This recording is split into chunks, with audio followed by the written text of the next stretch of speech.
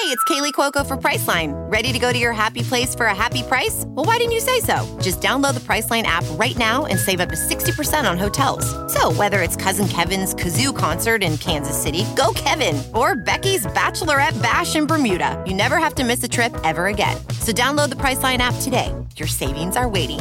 Go to your happy place for a happy price. Go to your happy price, Priceline. Acast powers the world's best podcasts. Here's a show that we recommend. What is The Briefing Room? It's a behind-the-scenes look at how the criminal justice system works and the lives of the people within that system. If you love true crime, well, these are the real people who do the job every day of making sure justice is served. Hi, I'm Detective Dave. I'm Detective Dan. Together, we have decades of experience in local law enforcement, a profession that we think is often misunderstood. So we're going to explore how to do it right, and we won't shy away from when it's done wrong. These are stories you'll hear nowhere else. Unique, frank, and unvarnished. From the team that brought you Small Town Dicks, this is The Briefing Room. Episode 1 drops on August 30th. We'll meet you in the briefing room. Acast helps creators launch, grow, and monetize their podcasts everywhere. Acast.com.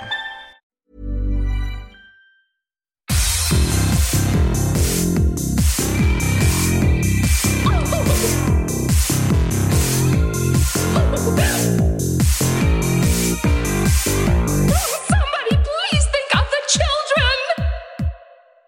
And welcome back to Little Cuts, our weekly mini-sode where we dig into the things that we've been watching and reading recently. I'm Terry. And I am Mary Beth, and we're talking this week about Truck Stop Sex Workers, a chainsaw anime, an anthology horror film, the conclusion of a trilogy, a slasher sequel, and slippery, slimy horror comedy.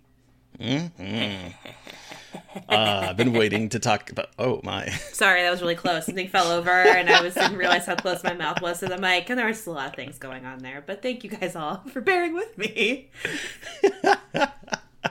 Anyway. Oh, man. Where do we start? At a loss. Where do we start? Where do we start? Well, you know what? I want to hear about this anthology horror film.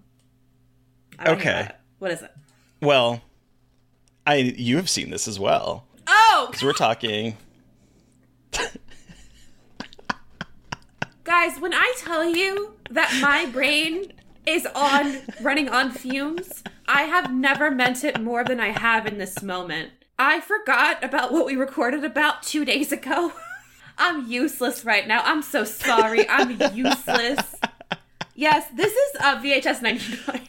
VHS 99. Which we've had...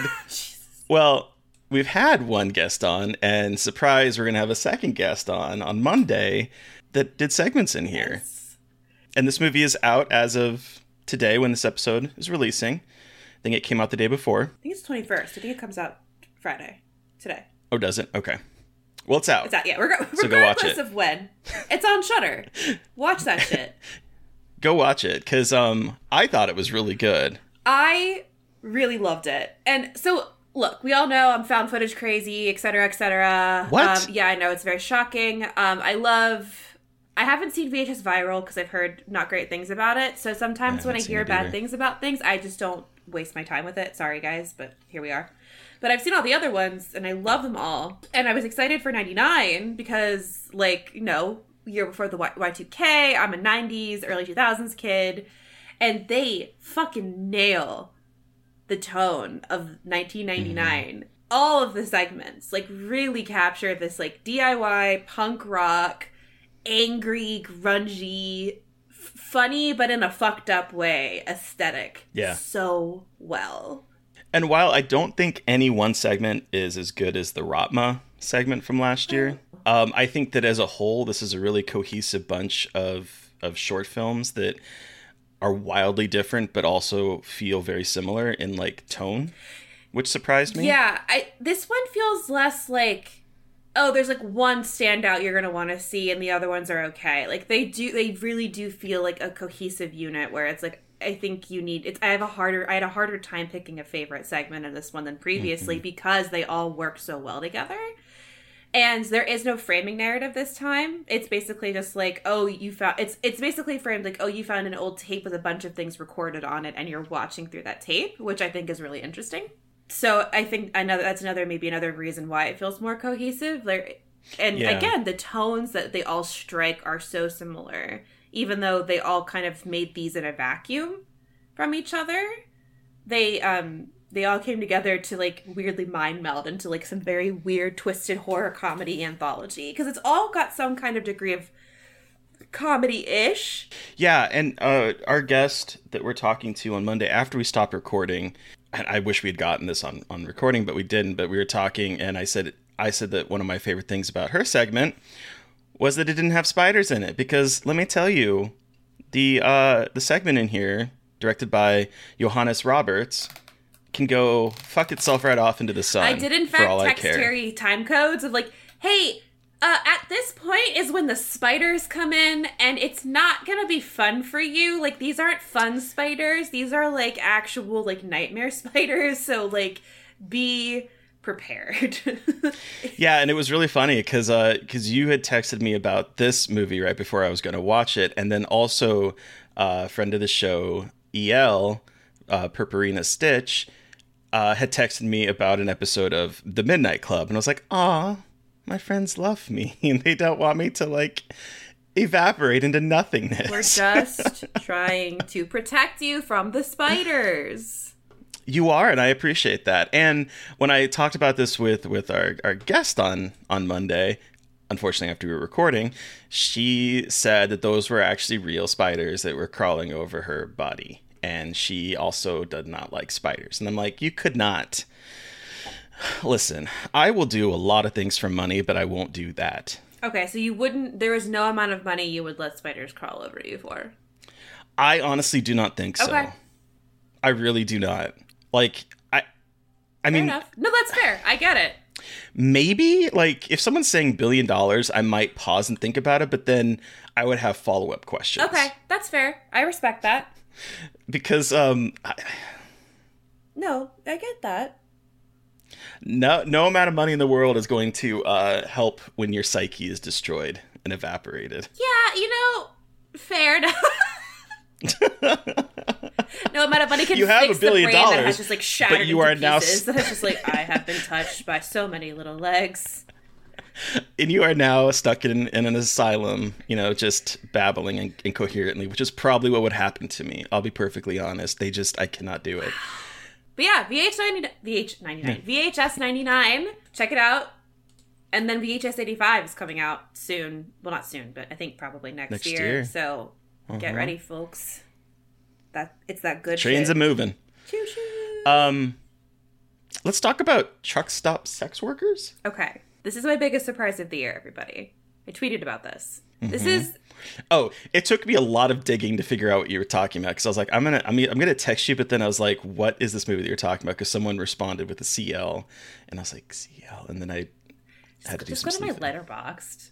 That's what I did. Sometimes, okay, but listen, sometimes you're not very good about putting movies on there. Not to call you out. Why are you reading me like this? Like, Jesus Christ, I try my best. I love you. I love you. Too. Anyway, so this movie that I am talking about is John Swab's film Candyland, which I saw at Grimmfest, where I was a jury member. And this movie... So we Dread Central ran the exclusive trailer for it, and we ran it because it was super not safe for work. We were like, oh, people love that, love this shit. And I was like, okay, the trailer is very sex forward, which is great, but oh god, it's another guy making a movie about sex workers. It's going to be exploitative trash. Well, dear listener, I'm so glad to be wrong. It was not that at all. It was actually incredible. Okay. And did you say what it was called? Candyland, yes. Candyland. Okay. So, Candyland takes place at a truck stop that is nicknamed Candyland because it has really great sex workers who are young, who are clean, and so it's nicknamed Candyland. It has a reputation. And so there is a group of sex workers. Just women? Or no, so there are 3 women and a man. So there's a group of 4 sex workers who, they're a found family of young people who are just trying to make ends meet and, have sex with a lot of men. All of them have sex with men. There is no, they all have sex with men for money, but one of the couples is a queer couple, a lesbian couple, because 2 of them are together and they don't pretend, but, they don't really go into, labels of sexuality. They actually kind of discuss this with the male character who's played by Owen Campbell, who is in My Heart Can't Beat Unless You Tell You To. Oh, yeah. And he's one of the best parts of this movie. He's incredible as a male sex worker. He's so good. He's a good actor. I could talk about him forever because in this movie, he is incredible. So he talks about, he's like, yeah, I like to suck dick, but I also like having sex with women. So, there's a lot of nuance here in terms of talking about sex work. And these sex workers are actually portrayed, again, they're queer, but they don't try to put labels on it. They don't sexualize those parts of their identities, and they're all about family and looking at sex work not exploitatively, but as a job, as a way for these people to make ends meet. And yeah, it sucks, but it's a job.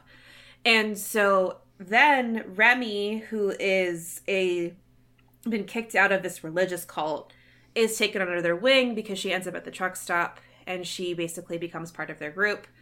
And she becomes a sex worker. But Remy has some shit going on with her that is pretty fucked up, that is slowly revealed as the movie goes on. So it's this very interesting tale about found family and sex work and a very nuanced portrayal of sex work, but it's also grindhouse exploitation slasher movie. Holy shit.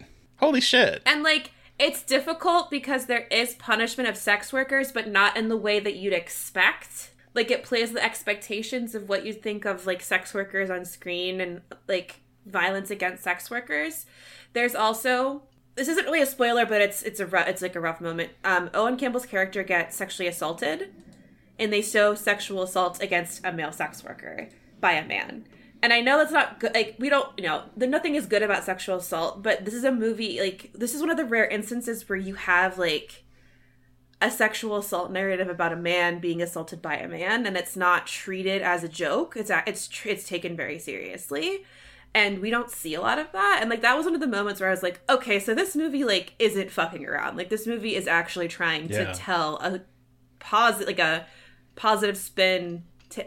Not positive, but an actually complex story about sex work, and really fucked up. It's not going to be for everyone. I liked it a lot. Mm-hmm.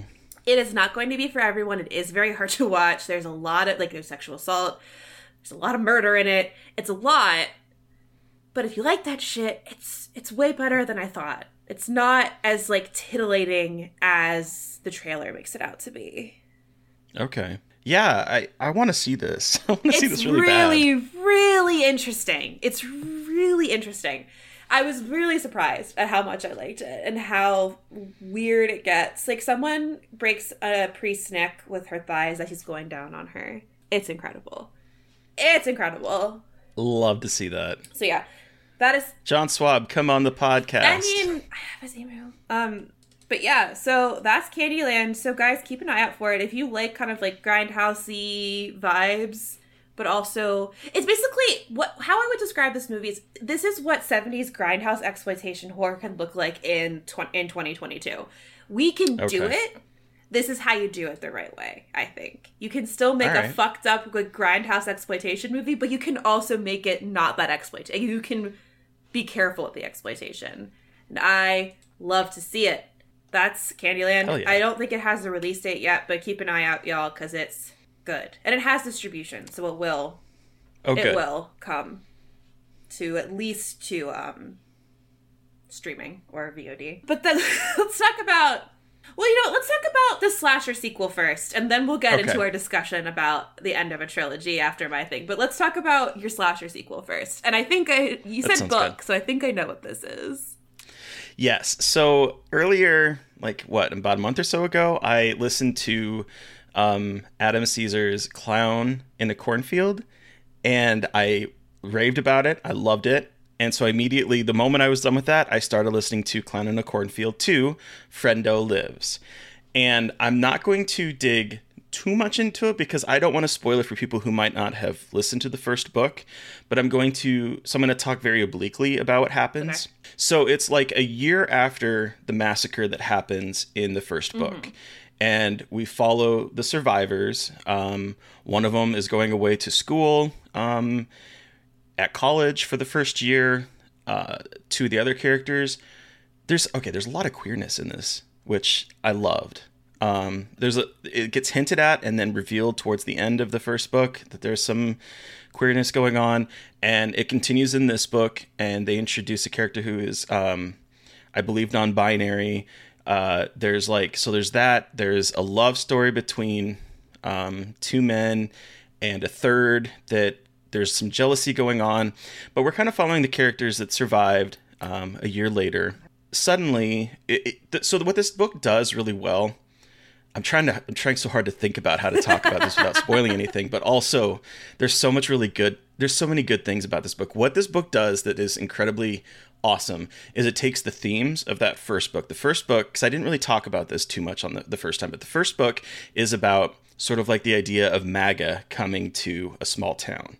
And so there's like the aspect of like generational divides and about what constitutes going back to what certain people believe were the good old day kind of thing that was not necessarily happening to their liking. And that is sort of some of the conflict that is introduced in that one. Okay. This one is about fake news. It's about conspiracy theories. It's about the fact that these teens who have suffered immense loss and have basically been through what is comparable to a school shooting are now not being believed. That there is a conspiracy contingent out there that is making videos calling it a hoax. Oh, so it's Alex Jones, Sandy Hook bullshit. It's Alex Jones. Yeah. It's exactly. Except in this case, the teens are actually the ones that they're saying are the perpetrators of the massacre and blaming it on. So like there is a lot. And so then all of a sudden, Clown shows up at the student that's away at college and tries to go on a shooting spree. Someone is in town attacking, and then all of a sudden, massive amounts of clowns descend on the town. What the Meanwhile, fuck? Meanwhile, there's another clown that is like smells of like death that is moving through that might not be connected to them. You're not quite sure in the beginning, and it follows from there. And this book is really good. This book is really special. This book takes things that I loved about the first one and ups the ante and really kind of digs into that social commentary. And it's scary. It's intense. There's a lot of really great sequences in this. My only complaint is that I do think the ending the final kind of climactic moment felt like a redo of the first book's kind of climactic moment. Okay. It felt very similar, just in a bigger scope. But overall, this book was phenomenal. I loved it. I need to read them both. It's on my list. You do. I really want to. I just haven't. But I want to. They sound so it's really good. And I think I said it without spoiling anything. That was really impressive. And you've got me wanting to watch it or read it. And also, speaking of which, I listened to this one too? To these last two books. And same narrator for both of them. I'm going to pull up her name really quick because I can't remember. Jessie Valinsky is the narrator, and she is really good. I think she's particularly really good in this. She knows how to read action to the point that you are like literally just listening to every word that comes out of her mouth because she just is able to dictate what is happening with a lot of like intensity. Hell yeah. So really good. Cool. But yeah, that's Clown in a Cornfield 2, Friendo Lives. I want to hear about this Chainsaw anime. I know what this is, but I know some of my anime friends are really enjoying it. My anime friends.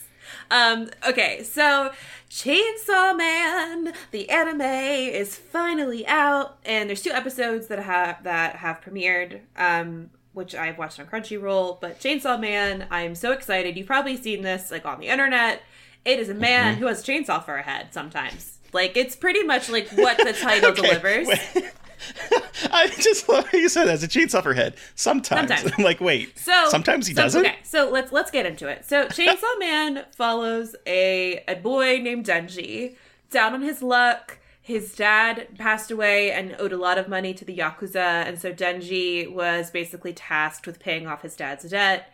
We are introduced to Denji after he has donated organs of his own to pay off the debt and does small jobs, and how it is just like not making any dent in his debt to the Yakuza. Just like a little side note about the world that Denji lives in, there are things called devils in this world. So there are things like the gun devil, which isn't in later episodes, or will be in later episodes, but there is a chainsaw devil. And the chainsaw devil is a little dog with a chainsaw nose, and his name is Pochita. And he's like a little cylinder who has a chainsaw on his face, and he and Denji are like best friends forever. But when Denji gets absolutely fucked over by the Yakuza, Pochita sacrifices his own little tiny life and merges with Denji. And he has a cord. Now Denji has a cord in his chest. And when he pulls it, this motherfucker becomes a chainsaw man. And so his head becomes a giant chainsaw, and the chainsaw blades come out of his arms, and then he can like fight devils and demons with his chainsaw body. Wow. So he's a devil-human hybrid, and he fights with his chainsaw body. And it's all about how he's discovered by like a government agency who, you know, it's like the same anime. It's like this animation of like secret government agency who is, or not even secret, like government agency who's all about trying to fight the devils. They find him and they're like, you come with us, you're in debt to us forever because you're a freak of nature now. And then he is learning how to be a devil hunter and fighting off the devils of the world. I didn't think I would like it at first. I've read part of the manga, so because Steve really likes it. So Steve, I'm a huge anime person, but Steve is a much bigger anime person, and he'll usually kind of like be my filter for what I'll like. Denji, girl crazy. It's like very, very anime, and like all he wants to do before he dies is touch a girl's titties, and like a lot of his motivations are motivated by his dick. And so, like, it's questionable material. It's very anime. Boy. I just need to warn everyone of this off the top. Like, it's one of those things that as someone who loves anime that I just kind of have to get over a lot of the time because it kind of just is part of the medium, unfortunately. It's really gory. So, first episode's very gory. Second episode gives you some more context. And it's a little bit more like about him talking about boobs, but like it'll get progressively more gnarly. But because, you know, it was only the first 2 episodes. But highly recommend, even if you aren't an anime person, give it a try. What's it on? Crunchyroll. Okay. And you can, I believe you can watch it for free with ads on Crunchyroll. I can't remember. Like everyone's changed their models a million different times for paying, but it's on Crunchyroll. So check that out if you're looking for sounds wild anime. It's great. It's gross. Very bloody. Because a lot of anime isn't that bloody, so it brings the gore really like a lot. Okay. So 10 out of 10. Hell yeah. Speaking of gore or lack thereof, let's talk about the end of a trilogy. Yeah. We both. I mean, I think according to Twitter, I think everyone has seen it at this point. Halloween Ends. Which, boy, does it end. And, you know, normally I don't think we don't talk too often about things that we don't like on this podcast. And I'm not going to put words into Mary Beth's mouth, but I don't think that she enjoyed it either. What fart? Yeah. I don't understand. There's 2 things I don't understand. 1, I don't understand this movie. And 2, I don't understand the vitriol of people that are trying to defend this movie. Like what you like, don't like what you don't like. But the amount of people that are very, like, I hate to say it, Zack Snyder fan-y about this movie is a little ridiculous. Oh, I knew the fucking bullshit on Twitter was going to start as soon as it dropped. As soon as the reviews dropped from Credit, like when the embargo was up, I knew it was going to start. But the people that want to go to war for this movie, why? Like what you like. If you liked it, great. Like, I don't care if you liked it. Like, I had a lovely conversation with Reina Cervantes, who's a writer and friend of the show, and she really liked it, and I didn't. She really liked it. And we had a great conversation about it. Like, I was like, fascinating. Thank you for explaining it. I understand. I don't agree, but I also understand why you liked it. You know, like normal fucking people having conversations about things they like and don't like. But instead, people are just like taking up their goddamn torches to, like, go to battle for Halloween Ends, when I'm like, but why? Like, why is this the movie? Because it's so bad. It's so bad. You know, I'm wondering, like, if it's this idea of these sort of, like, the big horror movies that fans grew up with, because, like, this conversation came up earlier this year with the Texas Chainsaw Massacre. There were people that were viciously defending the movie online, and there were people that were viciously undefending the movie, attacking the movie online. It's just like, that's my new favorite word. Undefending. How dare you undefend me? Hell yeah. And then, like, the same thing with Scream. And Jesus Christ. It just it feels like the dialogue around these movies that have, like, such a built-in fan base is just bound to get to toxic. But here's the thing. The line that made me, like, realize that I was not going to like this movie is this line when Jamie Lee Curtis is talking to her daughter. Laurie Strode's talking to her daughter, and she wants her to find someone. And she says, you need to... Granddaughter. Her daughter did. That's right. That's right. Granddaughter. And she's like, you need to find some love that makes you want to rip off your top and show Grief your fucking tits. And I'm like, what? But then notably throws pumpkin on the floor, and then it, like, is a close-up of the pumpkin on the floor, and then it just, like, changes topic. You know, here's the thing. I think that I do think that David Gordon Green basically remade the first 3 Halloween movies, because you have Halloween, and then Halloween 2, the original one, takes place the same night, just, like, continues the manas and ups the body count. And then Halloween 3 was a completely out of left field movie. And so what do we have here? We have Halloween. We have Halloween Kills that follows directly after and ups the body count in a Friday the 13th-esque way. And then we have this movie that just, like, drops Michael for most of the movie, drops Laurie for most of the movie, and is about a character that we don't know and don't really care about, who's becoming Michael. So... And, like, again, with each, and someone did this on Twitter, and I knew it was the Halloween 3 font when the title card for Halloween Ends popped up. Like, he even used the title card fonts. And it's like, look, I understand you're doing these homages, and, like, I know that people appreciate them, but, like, I don't think it's as clever as he's like, haha, see? I did it. And you're like, okay. But it's like, at least Season of the Witch had the balls to, like, completely change it and not, like, kind of have Michael in it, and, like, maybe hint at something supernatural and maybe not, and not fully commit to any of the ideas it's trying to go for in any meaningful way, and also has the worst dialogue. Like, the dialogue is so bad. I'm like, I could write better dialogue probably, and I've never written a screenplay, and, like, I don't mean to sound shitty, and I try not to be this mean about stuff, but, like, it really, like, you have been given millions and millions of dollars by Blumhouse. And you are a bunch of white guys who have sat down to write a script, like, write this movie, and you just, like, forget how people interact, but mostly how women, like, exist. And, like, David Gordon Green, which I didn't know this until recently, wrote, like, these intense dramas in the early 2000s when he first started filmmaking. So, obviously, like, that man knows how to write characters, but you posted this. There's 4 writers credited on this movie, and I was like, and not one of them could figure out how to write a woman or any kind of dialogue. And contrary to apparently popular belief online, I do know that an ampersand is different than an and.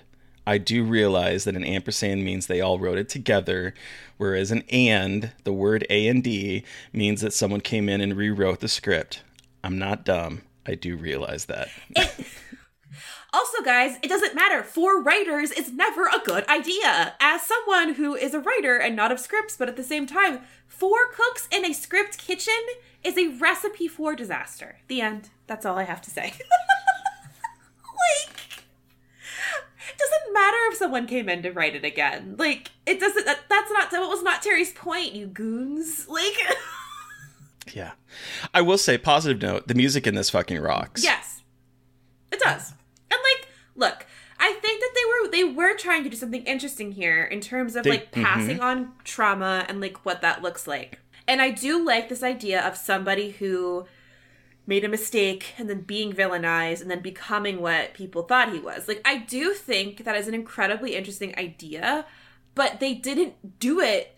Like, they shoehorned so much into this that they didn't commit to it either. Like, I think they just didn't fully commit to this idea at all. There's two things that like bothered me. One is that it felt like they were trying to, in a way, retcon Michael. Like, it was so you were comparing these two, where like this kid has gone through immense trauma and he is a good kid, and then it shows the effects of this turning him into an outcast of society, being bad. But we're like playing with him at the same time as we're talking about Michael. And I'm like, but Michael is not that. Michael was a kid that was like, from the very beginning, you know, Dr. Loomis has said he's just pure evil. And so we have that, and you're trying to compare the two. And I don't think that works necessarily. If this was a different movie and you wanted to talk about how some kind of town pain, evilness can corrupt someone, okay, I don't think that necessarily fits with this narrative that you've established over these movies. But if you also wanted to do this, then you really should have been thinking about this from the very beginning and had this character be in that first movie. Because at this point, he and Andy's character, I don't remember their names. Andy's character all of a sudden meet, and within like a day, like literally 24 or 48 hours, they're ready to go run off with each other, and they're deeply in love. And I get love at first sight, but this is ridiculous. I'll bring the match. Like the way that her character changes on a dime in this movie just because she's dickmatized, I guess, is like ridiculous. Yeah, I said dickmatized. That wasn't what I was doing the face at, but I didn't enjoy that word. It's just so reductive with her character especially, and without like trying to interrogate her own experience with grief, and instead puts it in the frame or like the perspective of him and his trauma. Mm-hmm. And again, like, he is the most well-written character in this, which is he's again a male character who gets to kill people, and it's like, guys, gets to have kind of can't make it more obvious that you did not know what you were doing with these characters. And like, it's fascinating to see how it just does not feel like they had a plan for the three. And like, maybe they did, and maybe like a bunch of people got involved and fucked it up. Like, I know that this is very much a common occurrence in studio horror. It's like you exist with a ton of cooks in the kitchen. Like, I get that. I'm not like, I know this, but still, yikes-a-roni. I did appreciate the psychosexual imagery of the three men. The boy, I honestly can't remember his name, and I can't be asked to even look it up, holding on to some guy while Michael is like stabbing him with a knife. Oh, like, God, yeah. You know what we talk about with knives and the idea of a phallic weapon, and this is Michael stabbing some man that is being held in a very like intimate way by the soon-to-be Michael. I'm like, I did appreciate that psychosexualness. But they could have leaned into it more. There were so many things they could have leaned into more. But I think they were also trying to like retcon kills. I feel like they just kind of forgot that they were like, oh yeah, we're just going to pretend that kills didn't happen. And I'm like, you made your bed. You gotta lie in it. You can't do that. That's not allowed. You can't just pretend it didn't happen in a fucking trilogy. You can't do that. I'm saying, no. I make the rules. And I say, stop it. So that's Halloween Ends. It ended. It did end. It did end. But with like the saddest little like whimper I've ever heard in my life. But then let's end this on a much happier note. Very positive. And my shirt is in fact a hint to the horror comedy that we are talking about. And by hint, I mean just reveals it entirely. It just reveals it. And you wouldn't know that if you're a patron. You wouldn't know. But we are talking about the 2006 James Gunn horror masterpiece horror comedy. My favorite movie. One of my favorite movies. Really? One of my favorite movies. Talk about Slither. This is a comfort watch for me. I love this movie. I love this movie so much. I was a huge James Gunn I've been a huge James Gunn fan for a very long time. In fact, back when Facebook was not like public figure focused, I was one of his friends. Like, he was back in the day, like when he just had like a Facebook account. We were We were Facebook friends. And then he transferred that into a public account, and, you know, because like he just like people would follow him and they didn't really have that ability to create, you know, public pages that people could follow. So he just friended people. And so I was James Gunn's friend on Facebook for the longest time. I love this man. I think he is very funny. I do think that some of the things that he has done in the past maybe haven't aged as well, but I was right there with him growing up at the same time and going through that same type of humor. But this movie is my favorite James Gunn movie. It's one of my favorite movies of all time. It's a movie I'll throw on any day to watch. I love it so much. I love it too. This is actually my first time watching it all the way through because I saw the end. So so it's one of Steve's favorites too. He loves Slither. And so he was watching it one day just on TV, and I came in at the part where they find the woman in the barn. I was like, "What you watching?" He's like, "Slither." And so I sat down and watched the rest of it after that, but I didn't see the Mind handing me a bit of that possum there? So I really loved this. I loved what I saw, and like I was like, "Oh, well, I didn't miss that much in the beginning." I did. I should have watched the beginning. But it's, you know, I was like, it's not going to age very well. It actually, there are some things, but it really didn't age. Like, well, content-wise, not terrible. Like, he didn't go super hard into, like, the 2006 humor as much as he could have, as we have seen in some other movies. But also, like, the CGI in this movie is actually rather incredible for a 2006, like, kind of an independent movie. Horror movie. Like, it looks better than some CG that's happening out right now. And I'm like... It's wild. What? It's wild. Like, there's some iffy moments, but for the most part... There's some. It looks But it good. is surprising. And the fucking practical effects. Michael Rooker... Michael Rooker in this movie, 1, is disgusting, and I hate him. But 2, he's disgusting in another realm, and he just becomes a sticky, gross tentacle. The moment when he's in bed and he, like, moves the cover and is, like, lasciviously patting the bed for Starla to get into it, it's like, this man is gross. Like, he played that character as, like, this just gross man. He played him so well, and it's just... It's got James Gunn's little, like, raccoon hands all over it, and I love that, because I do also really enjoy James Gunn. He did he direct, or did he write the Scooby-Doo movie? He did something with the he wrote the Scooby-Doo movies. He did write the Scooby-Doo movies. And I love And he wrote Dawn of the Dead remake. Yes, like, I love the Scooby-Doo movies. And he is very, you can tell that it's definitely, like, his sense of humor. But I do just really enjoy him as a filmmaker. I think he's got a really, like, specific, like, vision as a director, which is really, you know, always awesome to see, like, such a specific kind of vision for what you're creating. And this was a directorial debut for him. Oh, yeah, that's right. This was his first feature film. That's right. Came out fucking swinging. Really did. With this, with a story about a meteor crashing to Earth, there's some kind of, it's like the Blob. In a small town, in a small southern town, it is found by one of the nasty guys in town who is played by Michael Rooker, who is married to Elizabeth Grant. What a name! Who is married? I love that his name is Grant. Grant, married to. There's this. I'm sorry. There's just these little tiny moments that James Gunn is so good at, and the names just Grant. Like, it is such a throwaway thing, but it is so funny. It's just these little tiny pops of creativity and individuality that I just love his movies. But I am so sorry. Okay. That just he's married to Starla Grant, who is played by Elizabeth Banks. Beautiful, love her. And when she won't put out for him, he goes to a bar, finds a friend, and is running in the woods drunken with her, and they find this meteor, and it infects him, and he there goes the sluggy, nasty beginning of this movie, where he begins to turn into something gnarly and has a taste for meat and animals. Meat. Just in the grocery store. Meat. And then it becomes a celebration of, like, the 80s. It does. Like, once, okay, so it's like Night of the Creeps. It's like I feel like it's divided very much into two halves, because it's like the first half you're getting all the characters and you're kind of like, oh shit, something is going on here, and then when they find the woman he is infected in the barn, I feel like that's when the movie turns into an all-out, like, gore fucking fest. It's incredible.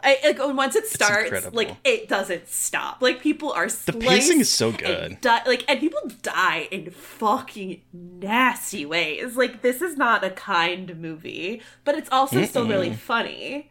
And I think there's something really interesting going on here with, like, you know, making fun of the South, but not being like, look at all these fucking hicks. Like, I think he played, like, there's one shot, like, Confederate flags outside. So, and again, this is 2006. Confederate flags still had a bad connotation then, but, you know, in 2006, we all know the context of crazy shit.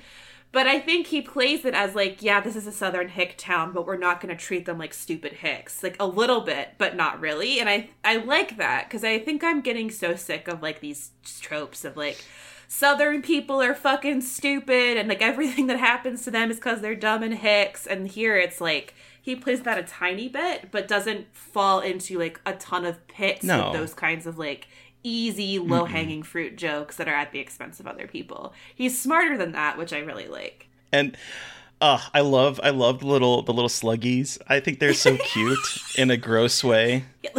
They make noises. It's so cute. I think they're incredibly well made, and they're just that kind of gross but cute vibe that I fuck with. I love it.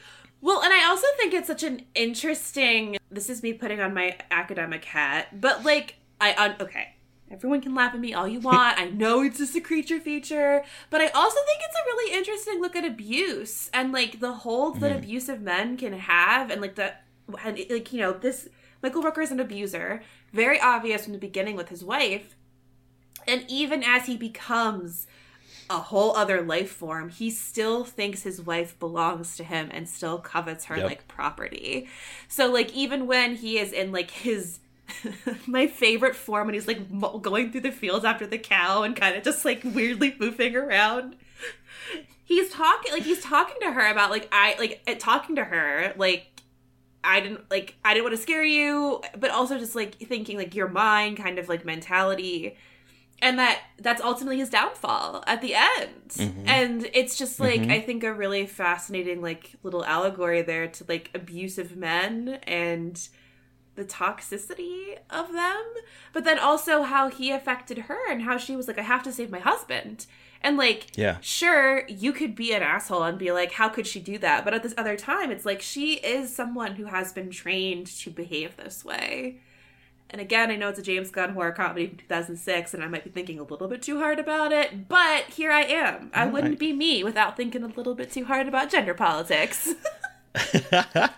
No, I honestly, I think if someone were to just write this off, I think they're doing a disservice to James Gunn's writing, because I think he is a very sharp writer.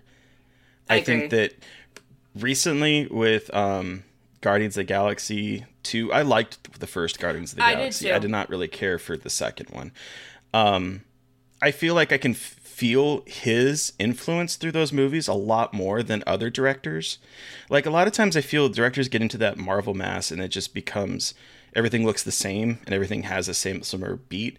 And I do feel that his movies still retain what I loved about early James Gunn work. Yes, maybe a little bit more sanitized, but still enough to have those moments of sexual humor that I think is so funny. And he did that again with Suicide Squad, the sequel. Loved it. And, like, did I see that? I did see that. I liked that quite a bit. But it's like, I think this is the case for both him and Taika Waititi. I mean, whatever opinions you have about Taika Waititi, but, like, they hired two people who really know how to do comedy and have a very distinct voice.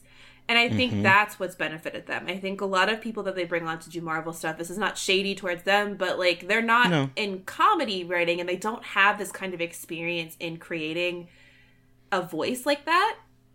And I think because Gunn and Waititi have a lot of that experience, I think just because they have such a distinct POV and a really strong POV when it comes to comedy, they're able to make something that feels different from the rest of those universes, and I really appreciate that because like, they do all blur together. Like, and I mean, like, I guess is part of it is like they want to feel cohesive, but at the same time, it's like they get very repetitive.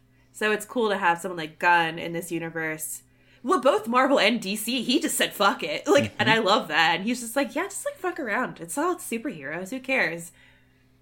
God, fucking Suicide Squad by James Gunn was so good. I was so surprised how much fun I had with that stupid movie. It's everything I love about him, though. Like the weird, quirky characters, Weasel, King Shark. Like, these are all the things that I love. The giant star, like, that's the thing. He just the giant goes starfish for it, and he's just like, yeah, fuck it. Like, it's either go. It's like he's like the epitome of go hard or go home, and Slither is go hard or go home. Like, it just it's a pretty short movie, but he's able to like give you the context and establish these core characters pretty fast, and then gets right into just like the insane body horror 80s alien action. And it's incredible. Well, and I think that's kind of baked into his DNA because he got his start. His first script was for Troma. It was Tromeo and Juliet from 96.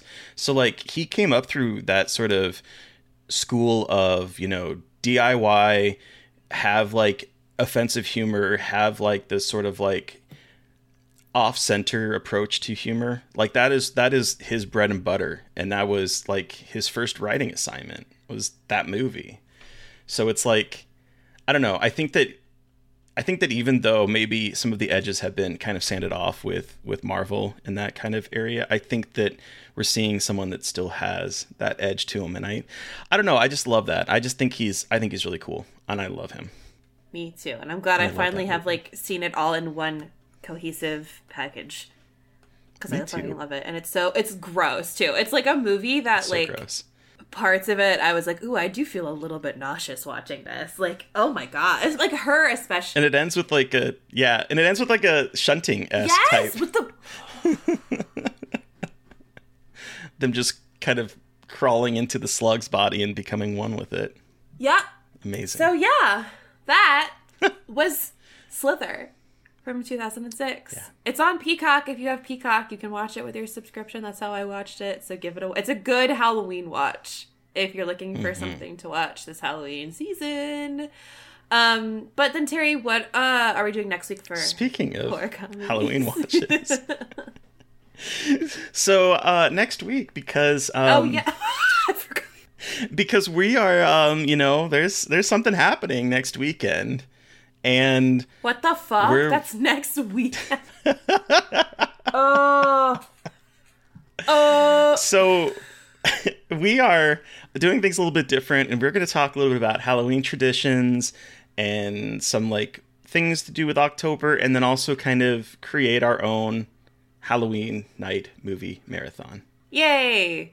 But who are we talking with on Monday, Mary Beth? Oh my gosh. So on Monday, we are talking with director Maggie Levin, who did films like My Valentine, but she most recently directed a segment in VHS 99 called Shredding. And the movie that we talked about with her was a movie that I had never heard of and was fucking bizarre. Very Bad Things from 1998 or 9. Yes, we sure did. 98.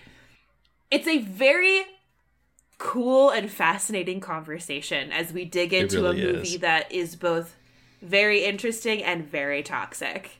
And she's just like a gem of a human. So she's so wonderful.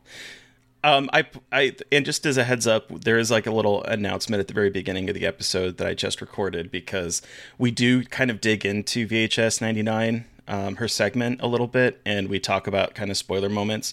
So I would recommend watching that this weekend on Shudder before you listen to our conversation, or we'll also put time codes hers and is stuff. The first one, so it's the very first if you one. only watch the first segment, then you'll be fine to listen to the episode. So, listeners, you have heard from us, but we want to hear from you. Did you watch or read any of the things we talked about and have thoughts? Do you have suggestions for things that we should be watching and covering? Send us an email at scarredforlifepodcast@gmail.com, or you can reach out to us directly on Twitter. I am at MB McAndrews. And I'm a Gaily Dreadful. And of course, don't forget to follow the podcast on Twitter at Scarred Podcast. And please don't forget to review, rate, and subscribe. And become a patron. If you are a patron at the $5 level or higher, you're probably watching this on Patreon as a video. And if you're not, ew. But become a patron. You can watch video versions of these and see our cool t-shirts and all the weird facial expressions I make. You can get access. Mary Beth did some interpretive dancing. I did. You can get access to our monthly exclusive podcast episodes, Fresh Wounds. Be a patron. Thanks and please and thank you. Speaking of thank yous, thank you to Eric Power for our artwork. Thank you to Sean Keller for our music. Thank you, Terry, for laughing at my transition skills. Thank you, everybody, for listening. Please stay safe out there, but most importantly, stay creepy. And until next time.